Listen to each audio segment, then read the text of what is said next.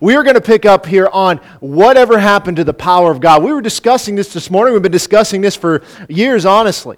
Is that when we read Scripture, we see a God who is almighty, all-powerful, all-knowing, and you see these miraculous signs and wonders that are going on all the time, and yet we just seem to be in this vacuum of nothingness here with God. That we have a God that, yeah, He exists, we believe that, but we're just not seeing Him really interact with us in the way that we would expect.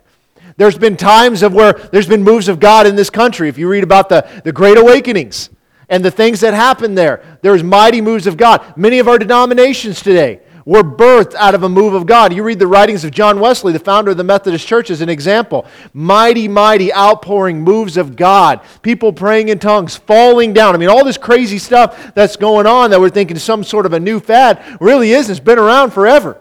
And so it's like, what happened to that? Where did God go? He disappeared. You know, it's like we serve this deistic God maybe. This God who's, He's kind of controlling everything, but yet He's not interacting with us. Which doesn't make sense because the God of the Bible isn't like that. And if Scripture's to be our God, we ought to be able to look at that and say we should have some sort of an expectation of the same happening today. When Jesus says that go into all the world and preach the gospel, and these signs will follow those who believe, I don't know about you, but I believe. Where do signs go?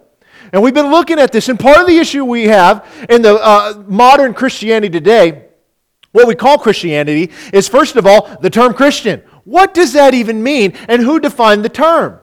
Because in the Bible, the word Christian's only used 3 times, twice in Acts, once in 1 Peter, and it was a derogatory term.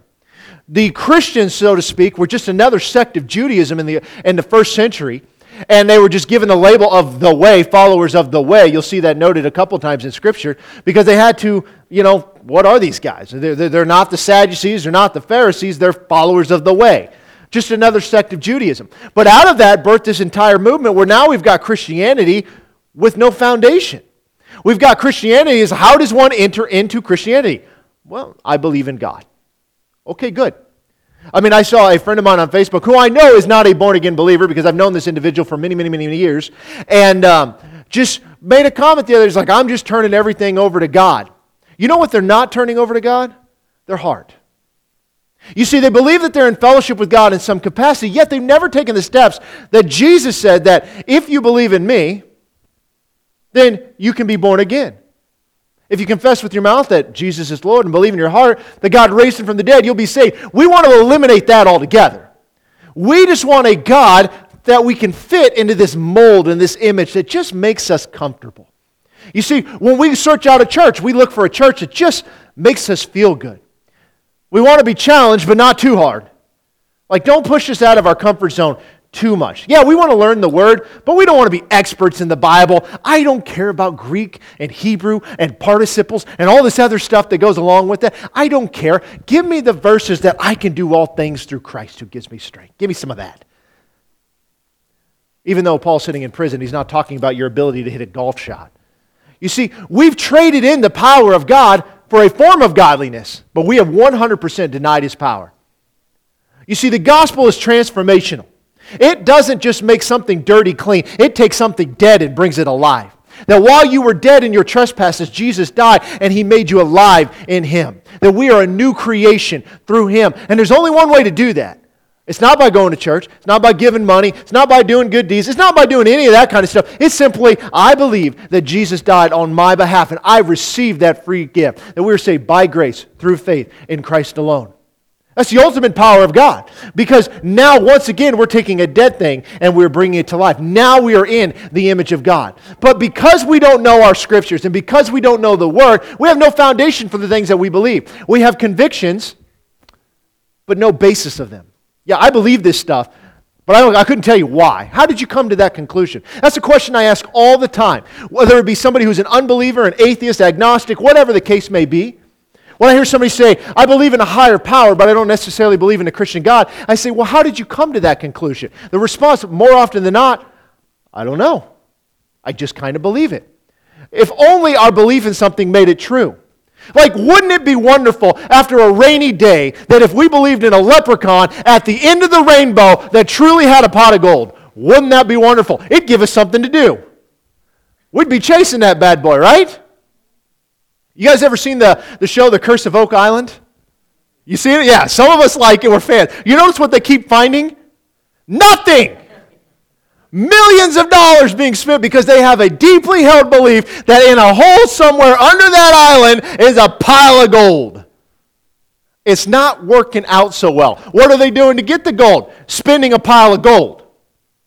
I mean, but yet they're still there. What makes them believe it? Well, they keep seeing these little signs and these little things. I had somebody tell me one time they are not a Christian believer. They're kind of new agey. That their grandmother had died. And they walked through their house, and one day the rocking chair was rocking by itself, and that was the chair that Grandma always sat in. She's like, I know Grandma's with me. I said, well, how'd you come to that conclusion? She's like, well, the rocking chair was rocking. Okay then, because there could be no other explanation for that. And then we got talking about later how it was such a nice day and they had all the windows open and stuff. Whatever. You see, we have beliefs with no foundation. We have traded in the power of God for this form of godliness because it makes us feel good. We want our rituals. We want to go to church and sit in our pews. We want to stand up and sing our hymns. And then we want to go home at the end of the day and just be like we were. Don't ask me to change. Don't ask me to chase God. But what are we to do? The disciples gave up everything to follow Jesus. Oh, well, that was easy for them because Jesus was really there with them. But then in the same breath, we would say He never leaves us or forsakes us, that I am with you always. And we act like He's not here. Maybe not physically, but we still have this responsibility of worship to God. And then we began to look at what did they do, these Old Testament believers, these people, that would allow them to remember the mighty works of God. And we turn to Psalm 77, verse 10. It says, I said this is my anguish, but I will remember the years of the right hand of the Most High. I will remember the works of the Lord, and surely I remember your wonders of old. I will also meditate on all your works and talk of your deeds. What are they doing? Here's remembering all the goodness of God, your wonders of old. This is David speaking. What are His wonders of old? Well, you're standing on it. Out of nothing He created everything. That's pretty powerful. We read in Romans 1 how that alone holds the world accountable that there is a God. I've told you stories about Native American tribes who talked about they didn't have a Bible and there weren't white people here spreading the gospel yet. But they believed in a man named Noah, and he had built a great canoe because the Spirit God, the Creator God, had told him he was going to destroy all things. And this Spirit God also told them that there will be some people arriving on a boat, and they will have a book that will explain all about Him. How did they come to that conclusion? Could they be making this up? Absolutely. How do you ever test that story? But it sounds good, and I like it. But we have all of this stuff going on, and we look back and say, okay, God, what did you do? You know, we've lost sight of it. We take God for granted. Like, yeah, God, I know you did this. I mean, that was great, but I don't really feel like going to church. I don't really feel like worshiping you. I don't really feel like giving today. I don't really feel like singing another song. I don't really feel like that. We're all moved by our feelings because we are undisciplined. We've been studying in Hebrews what makes the definition of somebody who is mature in the faith. It is somebody through reason of use have had their senses exercised to discern both good and evil. It's the reason of use. They're taking what they've learned, they've taken what they've heard, and they put it into practice. But we don't want to do that because we're just undisciplined. We want to go through the motions. We talk about athletes as an example and how they have this amazing talent and ability. And it's true, but how did they get it? Because they had to be disciplined to go in there and practice and lift weights and do all this stuff. Michael Phelps talks about swimming 8 to 12 hours a day. I haven't swam 8 to 12 hours combined in the last decade. Unless you count showers. Which you probably don't. You see, we're undisciplined. We want to go back and talk about the good old days, the things that God did, but we're not willing to discipline ourselves to say, what was it that made that so good? Did God change or did I? You see, we have to have an understanding of this. And so what would happen in the Old Testament is these people would build these memorials so that when they looked at them, they would say, this is what God did. Let me tell you about this. They talked about when they crossed over the Jordan and Joshua built the memorial there. That way when the children ask, why is that pile of rocks there? They say, well, let me tell you about the time that we crossed over into the promised land on dry land through the Jordan River. that's the power of God. That's the goodness of God. Every time you read your Bible, that is a promise of God to you and I. We just got to believe it, but we don't. We talk about Jesus with Passover in the New Covenant. He says, this is the new covenant in my blood. Every time you drink it, do this in remembrance of me. Every time we take communion, we're doing it remembering the mighty work of God. Without that, this is all for naught. Paul says that if Jesus didn't raise from the dead, your faith is futile. You're still in your sins. But He did raise from the dead. You see, we're doing that in remembrance of Him, trying to remember His goodness and what He's done for us. But yet we're like immature teenagers that we're just like, yeah, thanks for giving me this. Can I have some more? I know you gave me $20 for gas last week, but I spent all that. Can I have another? We as parents get tired of that, right? But yet we do it to God. God, I remember this time where you were moving mightily and people were getting saved and people were getting healed and people were getting set free, and that was great. But could you do it again? But we forgot about the times where we were studying Scripture and we were spending times in prayer and we were just earnestly seeking Him with all that we had. You see, we look back at the past for the memorials of what God has done. And God has done amazing, mighty things. And you're going to hear about some of this stuff here in the coming weeks. In this country that's happened and around the world, of mighty moves of God that have transformed nations.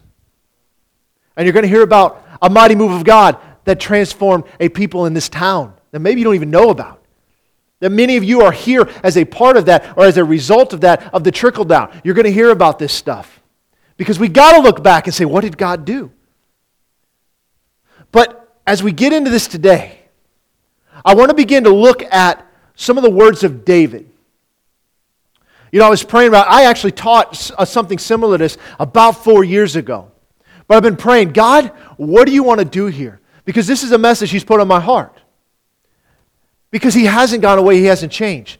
And the problem is we take God for granted and we don't remember who we are in Him and who He says that we are. So let's look at this. Let's look at Psalm 103. Verse 1. This is a Psalm of David.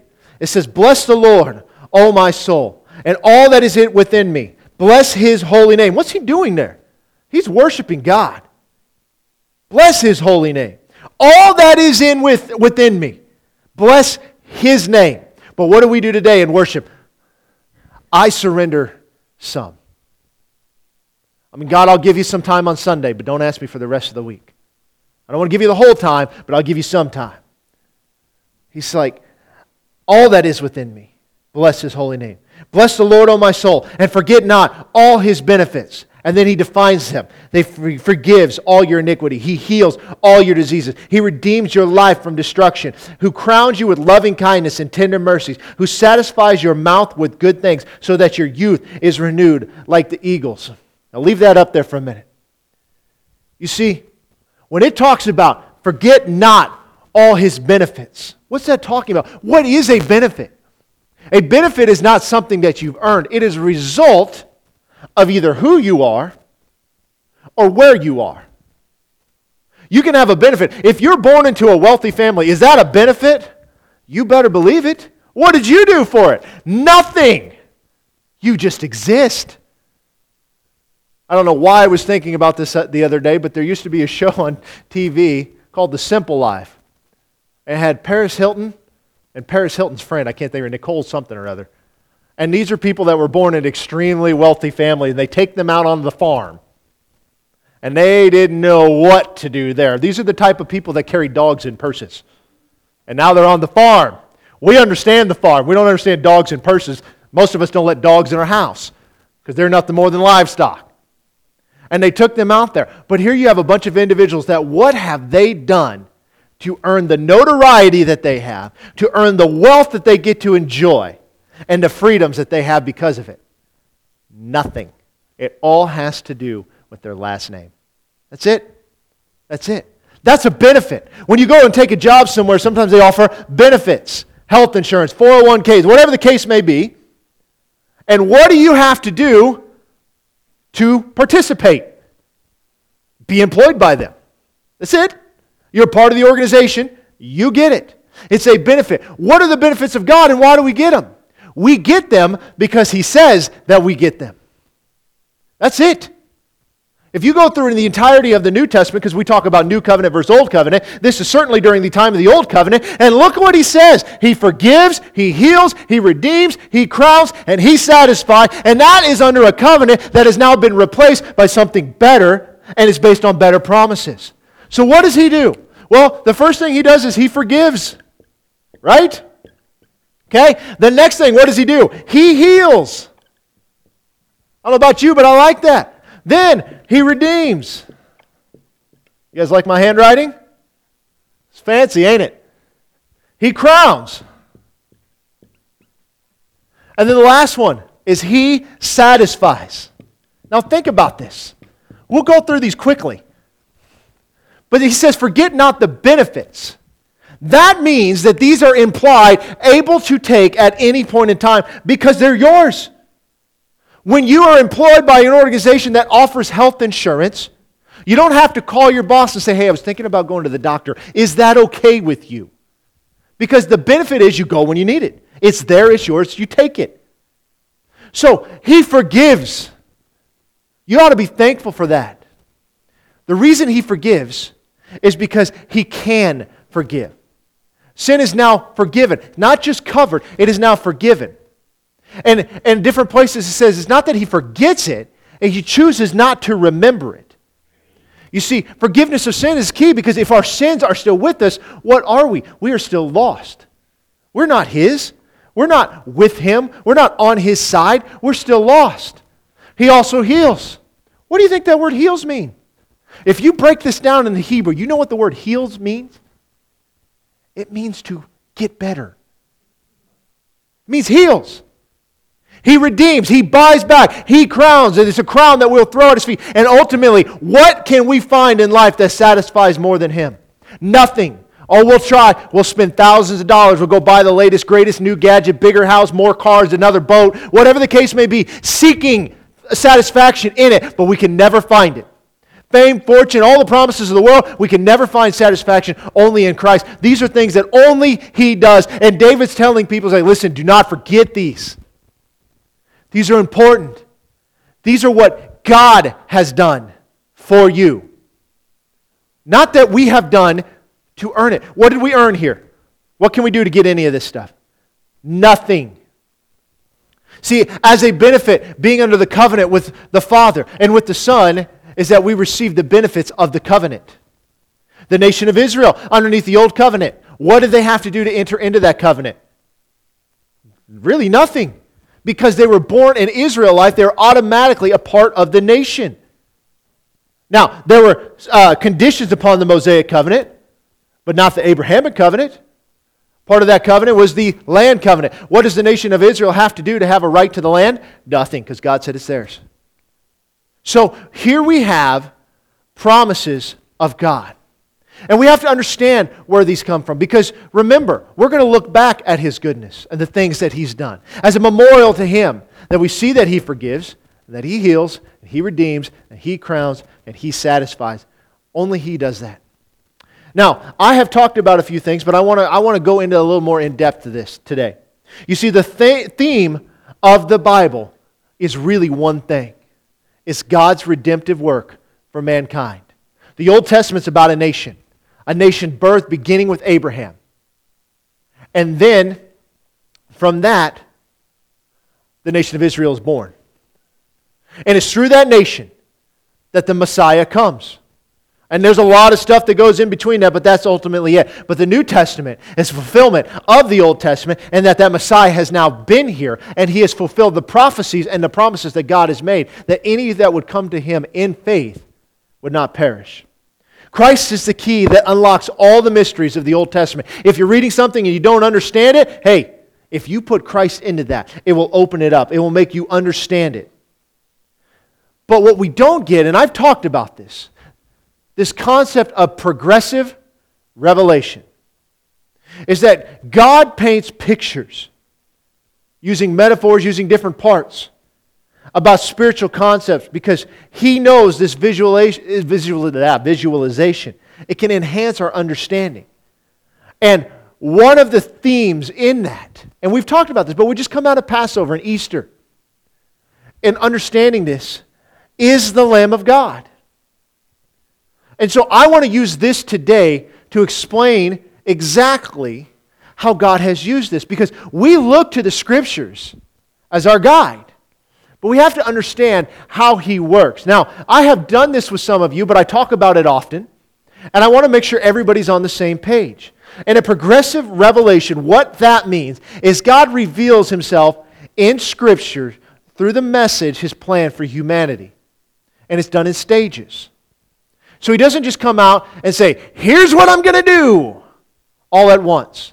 But you're going to watch the theme build upon itself until you get to the point, to the climax of it. And this is important. So we call these types, we call these shadows. That just simply means it's this murky picture of something that becomes clear as time passes. Let me give you an example of that. What year did Israel become a nation again? 1948. 49. We got, anybody want to say 50? Anybody? Okay. We got 50 back there. All right. Now, that was a fulfillment of prophecy, whether you realize it or not. That may not seem like a big deal. Prior to that happening, all the prophecy experts had taken the idea of Israel being in the land, and they had simply made it more of a anecdotal idea, an analogy of Christ in the church. The land wasn't the physical land, but it was something metaphorical, that the body of believers were now in the spiritual land. And why did they do that? Because the nation of Israel had ceased to exist. It had not been a nation for what, 1,000 years, something like that? I mean, longer than that. Basically, 70 AD, they got run out of Jerusalem when the Romans came in, destroyed the temple, and chased everybody off. And they had never come back together. And in 1948, 49, or 50, whichever one you want to believe, is that for the first time, what had been a nation, for the first time in mankind, had come back together as a nation. Now, why is that a big deal? Well, according to fulfillment of prophecy, the Jews had to be in the land. But since they weren't in the land, they just assumed, well, He must not have really meant that. And so, prior to this, all the experts were saying this was just spiritual. Back in the 1800s, you can read writings that says every prophecy that needs to be fulfilled for Jesus to return has already been fulfilled. Obviously not. They were wrong. Why were they wrong? Because they were interpreting the Scriptures through the lens of the world. But that's not how we do it. We allow Scripture to interpret Scripture so we can get the concept that God is trying to say. Hal Lindsey was one of the few people out there prior to that said, no, listen, this has to happen. I think Schofield was another one saying they have to be in the land. And everybody's like, you guys are crazy. That's never going to happen. It's not possible. But here they are. You see, there was this idea that God had given all the time. But after it had happened, suddenly everybody looked back and they're like, oh, it was so clear. It was there the entire time and we didn't see it. That's what I'm talking about, this progressive revelation. As things happen in life, we begin to look back and say, oh, I get that. That's what God did there.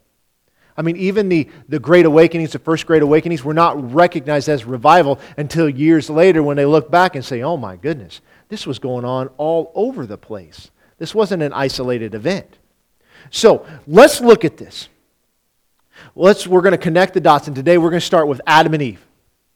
We're going to start in Genesis chapter 3. I'm going to take you through this, and I want you to see how God moves here. Genesis chapter 3, verse 1. This is the time where Adam and Eve sinned. We know the story. The creation accounts in chapters 1 and chapter 2. Chapter 3, this is where the serpent enters in. It says, now the serpent was more cunning than any beast of the field which the Lord God had made. Who was the serpent? It's the devil. And he said to the woman, has God indeed said, you should not eat of every tree of the garden? In case you were wondering, he still operates in the same way. He's already questioning the word of God. And the woman said to the serpent, we may eat of the fruit of the trees of the garden, but of the fruit of the tree which is in the midst of the garden, God has said, you shall not eat it, nor shall you touch it, lest you die. Stop. Where did God tell them not to touch it? He didn't. Where did she get that idea? Maybe her husband. Like, listen, he told me, don't even go near it. Just stay away from it, all right? It's bad. I don't know. But what has she done here? She's added to the Word of God. Then the serpent said to the woman, you'll not surely die, for God knows that in the day you eat of it, your eyes will be opened, and you will be like God, knowing good and evil. So when the woman saw that the tree was good for food, that it was pleasant to the eyes, and a tree desirable to make one wise, she took of its fruit and she ate. Now what made her do this? What did he say? You will be like God. Now they have a unique relationship with God that we don't enjoy today. Because what you got to understand, and you got to get past all the pictures and paintings and all of that, is that Eden was the domain of God. There's a mountain in it. This is where God's throne was. Everything was there. And so they had a fellowship with not only God, but all the creation, the angels, all of them. Everything that God had created was there in the garden because this was the domain of God. And so she has everything that she needs. But one thing, it looks good, it's going to taste good, it's pleasant to the eyes, and it's desirable to make one wise. In other words, to make one like God.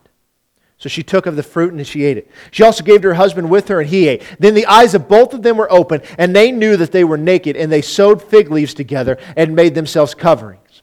Okay, now so they're completely naked. What were they covered with? The glory of God. You see, their eyes were open to a world that they didn't even know exists because the glory of God covered everything. There was no sin on this world at this point. And they heard the sound of the Lord God walking in the garden in the cool of the day, and Adam and his wife hid themselves from the presence of the Lord God among the trees of the garden. And the Lord God called to Adam, and he said, where are you? And he said, I heard your voice in the garden, and I was afraid because I was naked, and I hid myself. And God said, who told you that you were naked? Have you eaten from the tree of which I commanded that you should not eat? Now, this is not a question that God doesn't already know the answer to. He knows. Verse 10, so he said, I heard your voice in the garden. I was afraid because I was naked and I hid myself. And he said, who told you that? And so the man said, the woman whom you gave to be with me, she gave me of the tree and I ate. So what did he do? He passed the buck. And that woman, right? You should have picked a rib from the other side. And the Lord said to the woman, what is this that you have done? And the woman said, the serpent deceived me and I ate. Who's she blame? The serpent. Now, if it wasn't Adam's fault, then God should curse Eve. But if it wasn't Eve's fault, God should simply curse the serpent, the devil. Right? We'll see what he does. So the Lord God said to the serpent, because you have done this, you are cursed more than all the cattle and more than every beast of the field. On your belly you should go, and you shall eat dust all the days of your life. I will put enmity between you and the woman, and between your seed and her seed. He shall bruise your head, you shall bruise his heel. And to the woman he said, I will greatly multiply your sorrow and your conception in pain. You shall bring forth children. Your desire shall be for your husband, and he shall rule over you. Then to Adam he said, because you have heeded the voice of your wife, and have eaten from the tree of which I commanded you, saying, you shall not eat of it. Cursed is the ground for your sake. In toil you should eat of it all the days of your life. Both thorns and thistles it shall bring forth for you. And that you shall eat the herb of the field. In the sweat of your face you shall eat bread, till you return to the ground. For out of it you were taken, for dust you are, and to dust you shall return. And Adam called his wife's name Eve, because she was the mother of all living. Also for Adam and his wife the Lord God made tunics of skin, and he clothed them. Now, here's what's going on. He cursed all three of them because they were all three responsible to themselves to be obedient to the word of the Lord.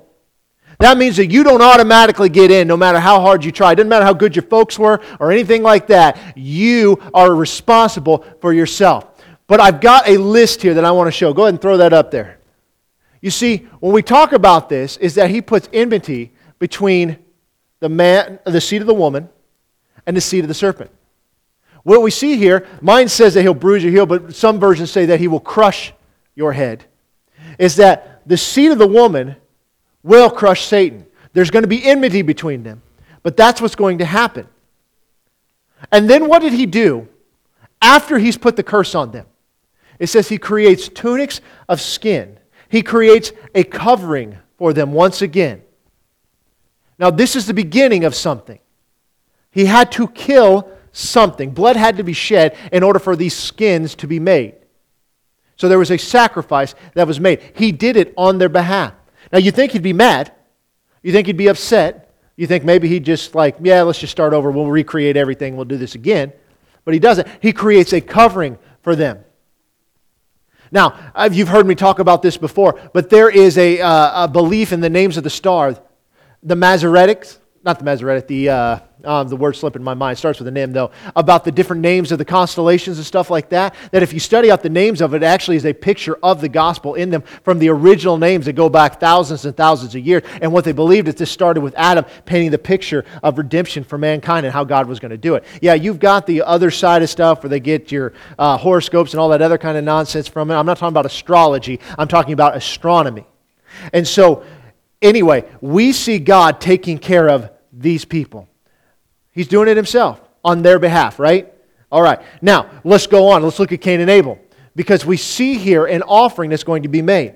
In Genesis chapter 4, verse 1, it says, "Now Adam knew Eve, his wife, and she conceived and bore Cain, and said, I have acquired a man from the Lord.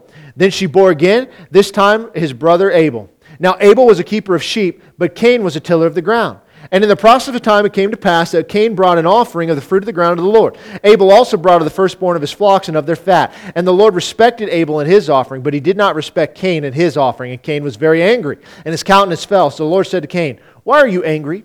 And why is your countenance fallen? If you do well, will you not be accepted? And if you do not do well, sin lies at the door, and its desire is for you, but you should rule over it." What's desire is for you?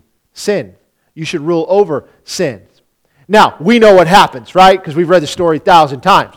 Cain gets mad. He kills Abel. God comes down. Why is Abel's blood calling out for me from the dirt? But the question is why is this a problem? We got from the curse put on mankind and on serpent, and then we get into the story with two men being born, and they both bring sacrifices. What is the problem? So, there's two things that are going on here. The first is Cain's offering was of the fruit of the ground. And that's a beautiful thing. You can actually do that, but it was bloodless. And when you brought an offering for God, especially a sin offering, there is no remission of sin without the shedding of blood. We watched that happen prior to that. But here we see that Abel offered the firstborn of the flock and the fat portions of it, which is all the Hebrew metaphors talking about the choices of it. Abel's offering was a blood offering. It was the best that he had to offer. But there's another piece. Now look at this. In verse 3, I want you to see this. Verse 3. In the process of time, it came to pass that Cain brought an offering of the fruit of the ground to the Lord. Now look at verse 4. Abel brought of the firstborn of his flock and of the fat. Now where do we see the commandment prior to this that God told them that you bring the first fruit offering? We don't. But it's certainly implied here, isn't it? It has to be. Because otherwise, Cain's offering is every bit as acceptable. Every bit as acceptable. And so this hinges on an important point. And when we look at it in hindsight, we can see this. As an example, in Romans 11, verse 16, it says, "If the first fruit is holy, then the lump is holy. And if the root is holy, so are the branches." So what is the first fruit? You bring the firstborn and the best. When that cow had a calf, the first calf belonged to God. And then everything after that was promised by God that it will be well with you. And the reason they did that is it was an element of faith. Because just because one cow has a calf doesn't mean it will ever have another one. There is no guarantee. Anything could happen. But by faith, they brought the first fruits. You see, it wasn't just that Cain's offering was bloodless. That's a part of it. But it says he brought an offering in the process of time. It means when he got around to it, he looked around and says, I did pretty good. I think I'll take a little bit to God. And I'll sacrifice it. I'll burn it for him.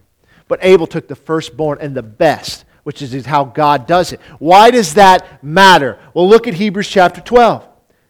"But you have come to the Mount of Zion and a city of the living God, the heavenly Jerusalem, to an innumerable company of angels, to the general assembly and church of the firstborn who are registered in heaven, to God the judge of all, the spirits of just men made perfect, Jesus the mediator of a new covenant, and to the blood of sprinkling that speaks better things than that of Abel." What is this talking about? It's going back to this same event. Well, you've got to continue on to get this picture of what's happening in Romans 8:29. "For whom he foreknew, he also predestined to be conformed in the image of his Son, that he might be the firstborn among many brethren." Some say first fruits. 1 Corinthians 15, verse 20. But now Christ is risen from the dead and has become the firstfruits of those who have fallen asleep. For since by man came death, by man also came the resurrection of the dead. For as in Adam all die, even so in Christ all shall be made alive, but to each one in his own order. Christ the firstfruits, afterwards those who are Christ at his coming. You see, Jesus resurrected on the festival of firstfruits.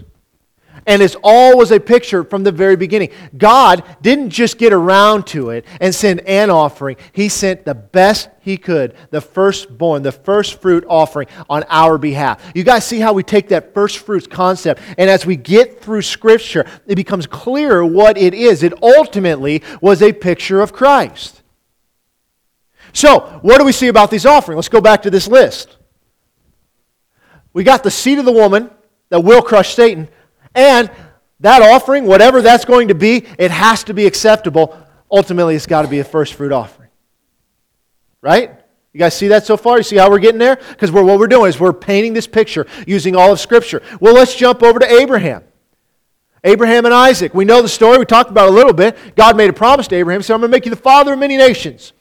In order to do that, what has to happen? He's got to have a son. Remember Abraham talking, he's saying like, God, I have nobody of my own flesh that I can make heir. It's got to be a servant in my household. God says, don't worry, I'm going to give you a son. And he's like, how? I'm old. And have you seen my wife? She ain't young either. Sarah laughed when she heard the news. Guess what, baby? You're going to get pregnant. I know you're old. I know you're pushing 100. It's okay. Could you imagine walking into the hospital in your walker? I'm here to give birth. So, God makes this promise. Abraham takes things into his own hands. But ultimately, God fulfills the promise. Then God says, here's what I want you to do. I want you to take your son Isaac, your firstborn, and I want you to take him up on the mountain. And I want you to sacrifice him there. What does Abraham do? Sure. Now, why does he say that? I mean, how can you so confidently just say, okay, I'll do this? Could you? Could you imagine as if that at some point God appears to you and said, listen, I need you to take your son and I want you to take him up on the top of the hill and I want you to go ahead and sacrifice him there to me. Now, if you get that in a vision, please call me. I'll help you because you need help, okay? But here's the thing. Look at Genesis chapter 22. Verse 13, he goes through, they bring the wood up. It's he and Isaac just by themselves. They bring the wood up, and they go through, and they're about ready to act it up, and on the way up, and Abraham says, Isaac says to Abraham, he's like, hey, where's the lamb? And Abraham says, don't worry, God's going to provide the lamb. Verse 13, then Abraham lifted his eyes and looked, and behind him was a ram caught in a thicket by its thorns. So Abraham went and took the ram, and he offered up as a burnt offering instead of his son. And Abraham called the name of that place, the Lord will provide. As it is said to this day, in the mount of the Lord it shall be provided. Now, here's the thing.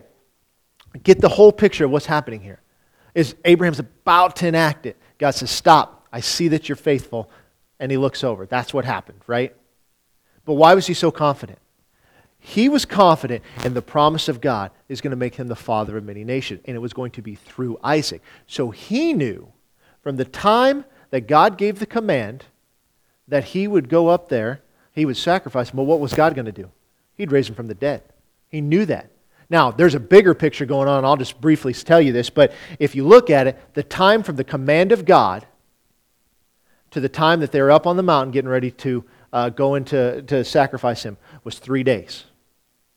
And from the moment that God gave the command in Abraham's eyes, he was already sacrificed. So he was in the grave for 3 days. You'll also, if you study this out further, is that when it talks about coming down from the mountain, Isaac's name is left out. It talks about the servants that go with him, but you got to go forward a little bit, and then all of a sudden, when Isaac finds a wife, his name is brought back in. What is that a picture of? That Christ left, but when he comes back for his bride. What's his bride? You and I. That's a fun another study that we're not getting into today. I just can't help but leave it out. But what do we see here? We see in this, let's go back to this list, is that the sacrifice that has to be made, God's going to provide. This is where the emphasis shifts of just the necessity of it, because we know that, but that God is going to provide the sacrifice. You see, it's not based off of you. It wasn't based off of them. That God will provide the sacrifice. Abraham knew exactly what he was doing. He knew from the very beginning. There was no question on it. So, let's go forward a little bit more. Let's look at Passover. We talked about this last week, but let's look at it again. Exodus 12, verse 1. Now the Lord spoke to Moses and Aaron in the land of Egypt, saying, This month shall be the beginning of month. It shall be the first month of the year to you. Speak to all the congregation of Israel, saying, On the 10th of this month, every man shall take for himself a lamb, according to his house, to the house of his father, and a lamb for a household. And if the household is too small for the lamb, let him and his neighbors next to him, his house take it according to the number of persons. According to each man's need, you should make your count for the lamb. Your lamb shall be without blemish, a male of the first year. You may take it from the sheep or from the goats, doesn't matter. Now you shall keep it until the 14th day of the same month. Then the whole assembly of the congregation of Israel shall kill it at twilight, and they shall take some of the blood and put it on the two doorposts and on the lintel of the houses where they eat it. Then they shall eat the flesh on that night, roasted in fire with unleavened bread and with bitter herbs they shall eat it. Do not eat it raw, nor boil it at all with water, but roasted in fire, its head with its legs and its entrails. You shall let none of it remain until morning, and what remains of it until morning you shall burn with fire. And thus you shall eat it. With a belt on your waist, your sandals on your feet, and your staff in your hand, you shall eat it in haste. It is the Lord's Passover. For I will pass through the land of Egypt on that night, and will strike all the firstborn in the land of Egypt, both man and beast, and against all the gods of Egypt I will execute judgment. I am the Lord. Now the blood shall be a sign for you on the houses where you are, and when I see the blood, I will pass over you, and the plague shall not be on you to destroy you when I strike the land of Egypt. This is the 10th plague that's coming in. The Israelites are getting ready to go out. That's why I said, listen, get your sandals on, have your sack ready, and get ready to go. And you need to go and you kill this lamb. This is the only sacrifice that did not involve a priest. The rest of the time. When they set that up, at that point, all the sacrifices were done by the priest with the exception of the Passover lamb.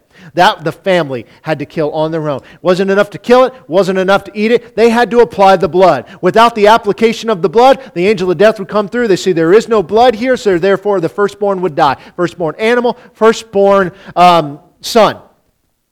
Happens throughout Egypt. You know the rest of the story. They get to go through. The story of Passover is because the Lord passed over all the houses with the blood on the door. But we see here what it's stressing is that it's the death and the application of the blood of the Lamb. So as we begin to progress this picture more, go to that list again there, kiddo.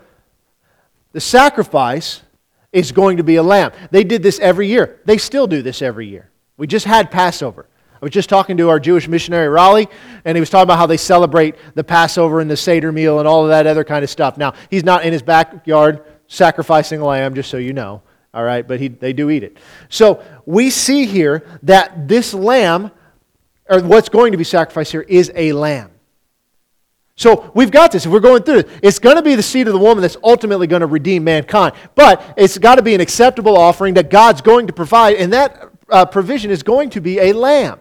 You guys see how the picture? Now, you guys know where I'm going with this. But could you imagine that you're just going through life and they're just kind of like a piece at a time, a piece at a time. It's not until you look back that you're like, oh, I can see that picture very clearly. But it's not just that the lamb would have to be sacrificed. There was a certain condition of the lamb that had to be there. When you get into the book of Leviticus, it is a worship manual that contains instructions on all the different sacrifices that were administered, including the feasts and other things. And throughout the entirety of the book, it talks about the character of the lamb. It talks about it 20 times that this offering has to be without blemish. Look at Leviticus 22, verse 21, the second half of that. It's got to be perfect to be accepted, and there shall be no defect in it. Perfect lambs. When the angel came and said, hey, just so you know, there's a Messiah born. You'll find him in swaddling clothes, lying in a manger. He went to the shepherds that birthed these Passover lambs. And when they would get them and they were born, they would inspect them. They would wrap them in swaddling clothes until they calmed down because they would thrash. If it got a bruise, if it got a broken leg, it could no longer qualify as a Passover lamb because it has to be perfect. So it can't just be any old lamb. It had to be your best one. Had to be. That's why they created a market for it. That's how they were selling them. Okay? So we see the characteristics of the lamb. Now it's going to go to that list again. We see this going. That the character of the lamb, without spot, without blemish, is absolutely perfect. But when you jump over to Isaiah 53, Isaiah 52 and 53 are the most famous messianic prophecies that are in the Bible. Most Jews have never read this because they've been told by their rabbis not to. And so what we see here in 53 verse 6, it says, "All we like sheep have gone astray. We have turned everyone to his own way, and the Lord has laid on him the iniquity of us all. He was oppressed and he was afflicted, yet he opened not his mouth. He was led as a lamb to the slaughter, and as a sheep before its shearers is silent, so he opened not his mouth. He was taken from prison and from judgment, and who will declare his generation? For he was cut off from the land of the living. For the transgressions of my people he was stricken." You see, this is monumental progression in this idea of what the lamb is, because the lamb always signified by an animal, but here we learn that this lamb is a person. That this Passover that they've been celebrating is going to be fulfilled by a person. Go to that list again. I think there's one more there, kid. You see, what we've got here is we've got this progressing of the idea and the understanding of the concepts. He's led like a lamb to the slaughter. You see, the Israelites, when Jesus arrived, they had believed at that point that they were this sacrificial lamb, that because of all the persecution, and they thought their Messiah was going to come and reign as a king. But that's not what happened, because they were expecting two Messiahs to come once. Or one Messiah, two Messiahs to come once. But in reality, it was one Messiah that would come twice, the sacrificial lamb and the reigning king, which is the second part. So, when you jump from this point, knowing all of this stuff now, we get into the New Testament, we learn something incredible about the Lamb. In John chapter 1, verse 29, it says, "The next day John saw Jesus coming toward him and said, 'Behold, it's the Lamb of God who takes away the sin of the world.'" Who's he talking about? Jesus.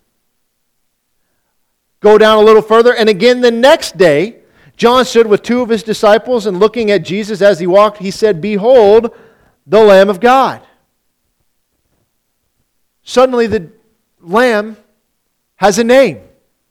The Lamb is on the earth. We've been waiting.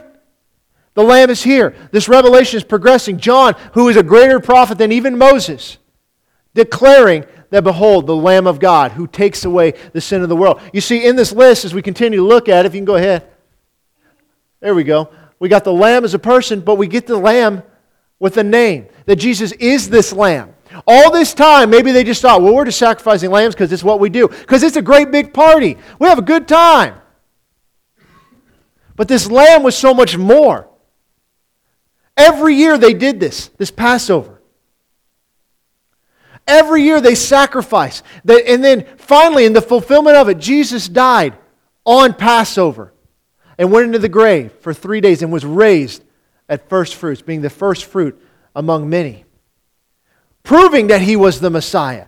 And that's what we have to look at. As you continue into the New Testament, you begin to see more about Him. That He wasn't just the Lamb, but that He was more. In Acts chapter 8, we see a story of Philip, and he gets instructions from this angel and the Lord, and he helps this Ethiopian eunuch. And a eunuch was a man who was basically castrated for the purpose of servitude in a royal household, because then he had no distractions, if you know what I mean. In Acts chapter 8, verse 30, he sees him reading. So Philip ran to him and heard him reading the prophet Isaiah and said, "Do you understand what you are reading?" And he said, "How can I unless someone guides me?" And he asked Philip to come up and sit with him. The place in the scripture which he read was, "He was led as a sheep to the slaughter, and as a lamb before its shearer is silent, so he opened not his mouth. In his humiliation his justice was taken away. And who would declare his generation, for his life taken from the earth?" So the eunuch answered Philip and said, "I ask you, of whom does the prophet say this is? Of himself or some other man?" And Philip opened his mouth, and beginning at the scripture, he preached Jesus to him. So in case you didn't know and there was any doubt at this point, this shows that Jesus was the Lamb and He is the promised Christ. What Philip does is he connects the dots going back to that thing, to that passage in Isaiah 53. Yeah, He was a sacrificial lamb, but He had to be because He was the Christ, God's anointed one, the Messiah. But it doesn't stop there. Because as we progress further, we see more about this Lamb. In 1 Peter chapter 1, Verse 18, knowing that you were not redeemed with corruptible things like silver or gold from your aimless conduct received by tradition from your fathers, but with the precious blood of Christ, as of a lamb without blemish and without spot. He indeed was foreordained before the foundation of the world, but was manifest in these last times for you, who through him believe in God, who raised him from the dead and gave him glory, so that your faith and hope are in God. You see, Peter summarizes the different aspects of the Lamb that we've seen previously, and he adds a new truth here on some of the future consummations that are going to take place. We have the necessity of the Lamb, that it was not with corruptible things. We see that the provision was given, that he was foreknown before the foundation of the world. This wasn't a new idea that God sprung into action. Before God created one thing, he knew that this was going to happen. It talks about the slaying. This is the precious blood of Christ and the character, again, without blemish or without spot, that he was a person from the very beginning. That lamb was nothing more than a picture to get you to Christ.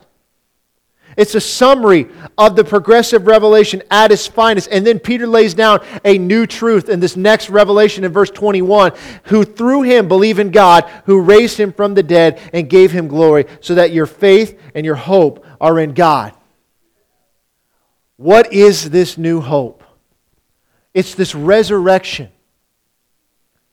This continued revelation is this resurrection of God, that God raised him from the dead and gave him glory. There were always hints in the Old Testament about resurrection. You see them arguing about it. You see the Sadducees don't believe in it.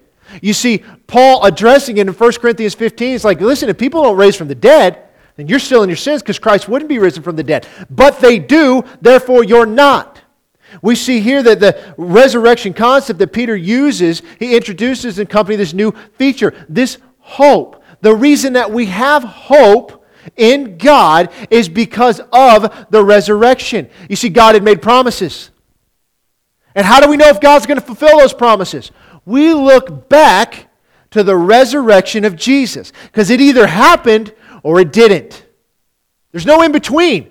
You can't maybe rise from the dead. You either did or you did not. And so, if he did, and he did, then you have the hope of everything that comes with that. New life in him.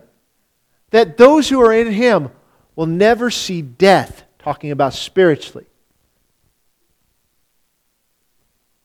And ultimately, as we go further with this, we see the enthronement of the Lamb in Revelation chapter 5, verse 6. And I looked, and behold, in the midst of the throne and of the four living creatures, and in the midst of the elders stood a Lamb, as though it had been slain, having 7 horns and 7 eyes, which are the 7 spirits of God, sent out into all the earth. And then he came and took the scroll out of the right hand of him who sat on the throne. Now when he had taken the scroll, the 4 living creatures and the 24 elders fell down before the Lamb, which having a harp and golden bowls full of incense, which are the prayers of the saints, they sang a new song, saying, You are worthy to take the scroll and to open its seals, for you were slain and have redeemed us to God by your blood out of every tribe and tongue and people and nation, and have made us kings and priests to our God, and we shall reign on the earth. Then I looked and heard the voice of many angels around the throne, the living creatures and the elders, and the number of them was 10,000 times 10,000 and thousands of thousands, saying with a loud voice, Worthy is the Lamb who was slain, to receive power and riches and wisdom and strength and honor and glory and blessing. And every creature which is in heaven and on earth and under the earth, and such as are in the sea, and all that are in them, I heard saying, Blessing and honor and glory and power be to him who sits on the throne and to the Lamb forever and ever. What happens with the Lamb? He didn't just die. He's seated at the right hand of God, and his throne will be on the earth, and we will reign with him. But how do we do that? It wasn't that he died, it's that the blood was applied to our lives. That we received that sacrifice. You see it again in chapter 22, verse 3. It says, And there shall be no more curse, but the throne of God and of the Lamb shall be in it, and his servants shall serve him. They shall see his face, and his name shall be on their foreheads. There shall be no light there. They need no lamp, nor light of the sun, for the Lord God gives them light, and they shall reign forever and ever. You see, Revelation 21 and 22 is the climax of this biblical salvation history. That in the very beginning we see the sacrifice, but now we're coming to the point where we see that the Lamb is on the throne, fulfilling all of the promises from the very beginning. Because at this point, what has been fulfilled? The land received by the nation of Israel, promised by God. The Mosaic covenant as a picture and all the sacrifices of the Passover saying that we need this Messiah. We need this sacrificial lamb that can take away the sins of the world. Prophesied by Isaiah and pictured by other places throughout the Old Testament. Fulfilled by Jesus, starting when John says, "Behold the Lamb of God who takes away the sin of the world." You see, He's fulfilled the Passover. He has fulfilled the Mosaic covenant. At this point, He has fulfilled the Abrahamic covenant. And now, when He is seated on the throne on the earth, He has fulfilled the Davidic covenant. The promise to David is somebody from your line will sit on the throne in Jerusalem forever. Jesus didn't sit on that throne when He reigned the first time, or when He was on the earth the first time, because that throne didn't exist. So either God made a promise He didn't keep, or it's yet to happen. And it's yet to happen. But there's one more part. In Revelation 21, verse 1, "Now I saw a new heaven and a new earth, for the first heaven and the first earth had passed away, and there was no more sea. Then I, John, saw the holy city, the new Jerusalem, coming down out of heaven from God, prepared as a bride adorned for her husband. And I heard a loud voice from heaven saying, 'Behold, the tabernacle of God is with men, and He will dwell with them. And they shall be His people. God Himself will be with them and be their God. And God will wipe away every tear from their eyes. And there shall be no more death, no more sorrow, no more crying. There shall be no more pain, for the former things have passed away.'" What does it say there? That the tabernacle of God is with men, and He will dwell. You see, all the sacrifices done in the tabernacle were always a picture that Moses had seen, that God had shown him, "Build it exactly the way I told you to." But the tabernacle was Jesus the entire time. He is with us. That Lamb is the everlasting kingdom of the Lamb. You guys see how this picture gets more progressive. We understand it better because we can look back. And all of this is to point out one thing today. That's what it takes for the forgiveness of sins. Salvation may be free, but it was never cheap. We cheapen it because we're not grateful. We're not thankful. We're not like, "Boy, God, you did an amazing thing." Look at what had to take place for you and I to sit here today. Because we could never really be in that covenant because we're not Jews. But when God said that I have a new covenant that I'll make with the nation of Israel and the nation of Judah, not like the covenant of old which they broke, but I'll write my laws on their hearts. Guys, we can't just come near to God with our lips and be far from Him with our hearts. We don't want to be a people that have a form of godliness, but we deny its power. Guys, this power brings dead things to life. And with this, all of this is possible. If we eliminate that, nothing there is possible. You guys see how we look at this? You see the picture that we're getting? Why am I telling you all this? Because when we look back and read these things, these need to be a memorial to us. When we come together, like we did last week, and we take part of this communion, everything I just read you is part of that. We take it for granted. We're like, "Oh, good, the Jews went through some tough times, and Jesus came.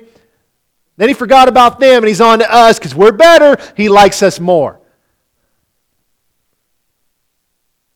We need to take this seriously. We need to take the things of God more seriously. We need to take our time more seriously. We need to take our worship more seriously. We need to take our giving more seriously. We need to take our walk with the Lord more seriously. What happened to the power of God? We've forgotten His benefits. We walk around, we've got them, we don't think about them. We've forgotten them. I don't know about you, but I don't want to be that person anymore.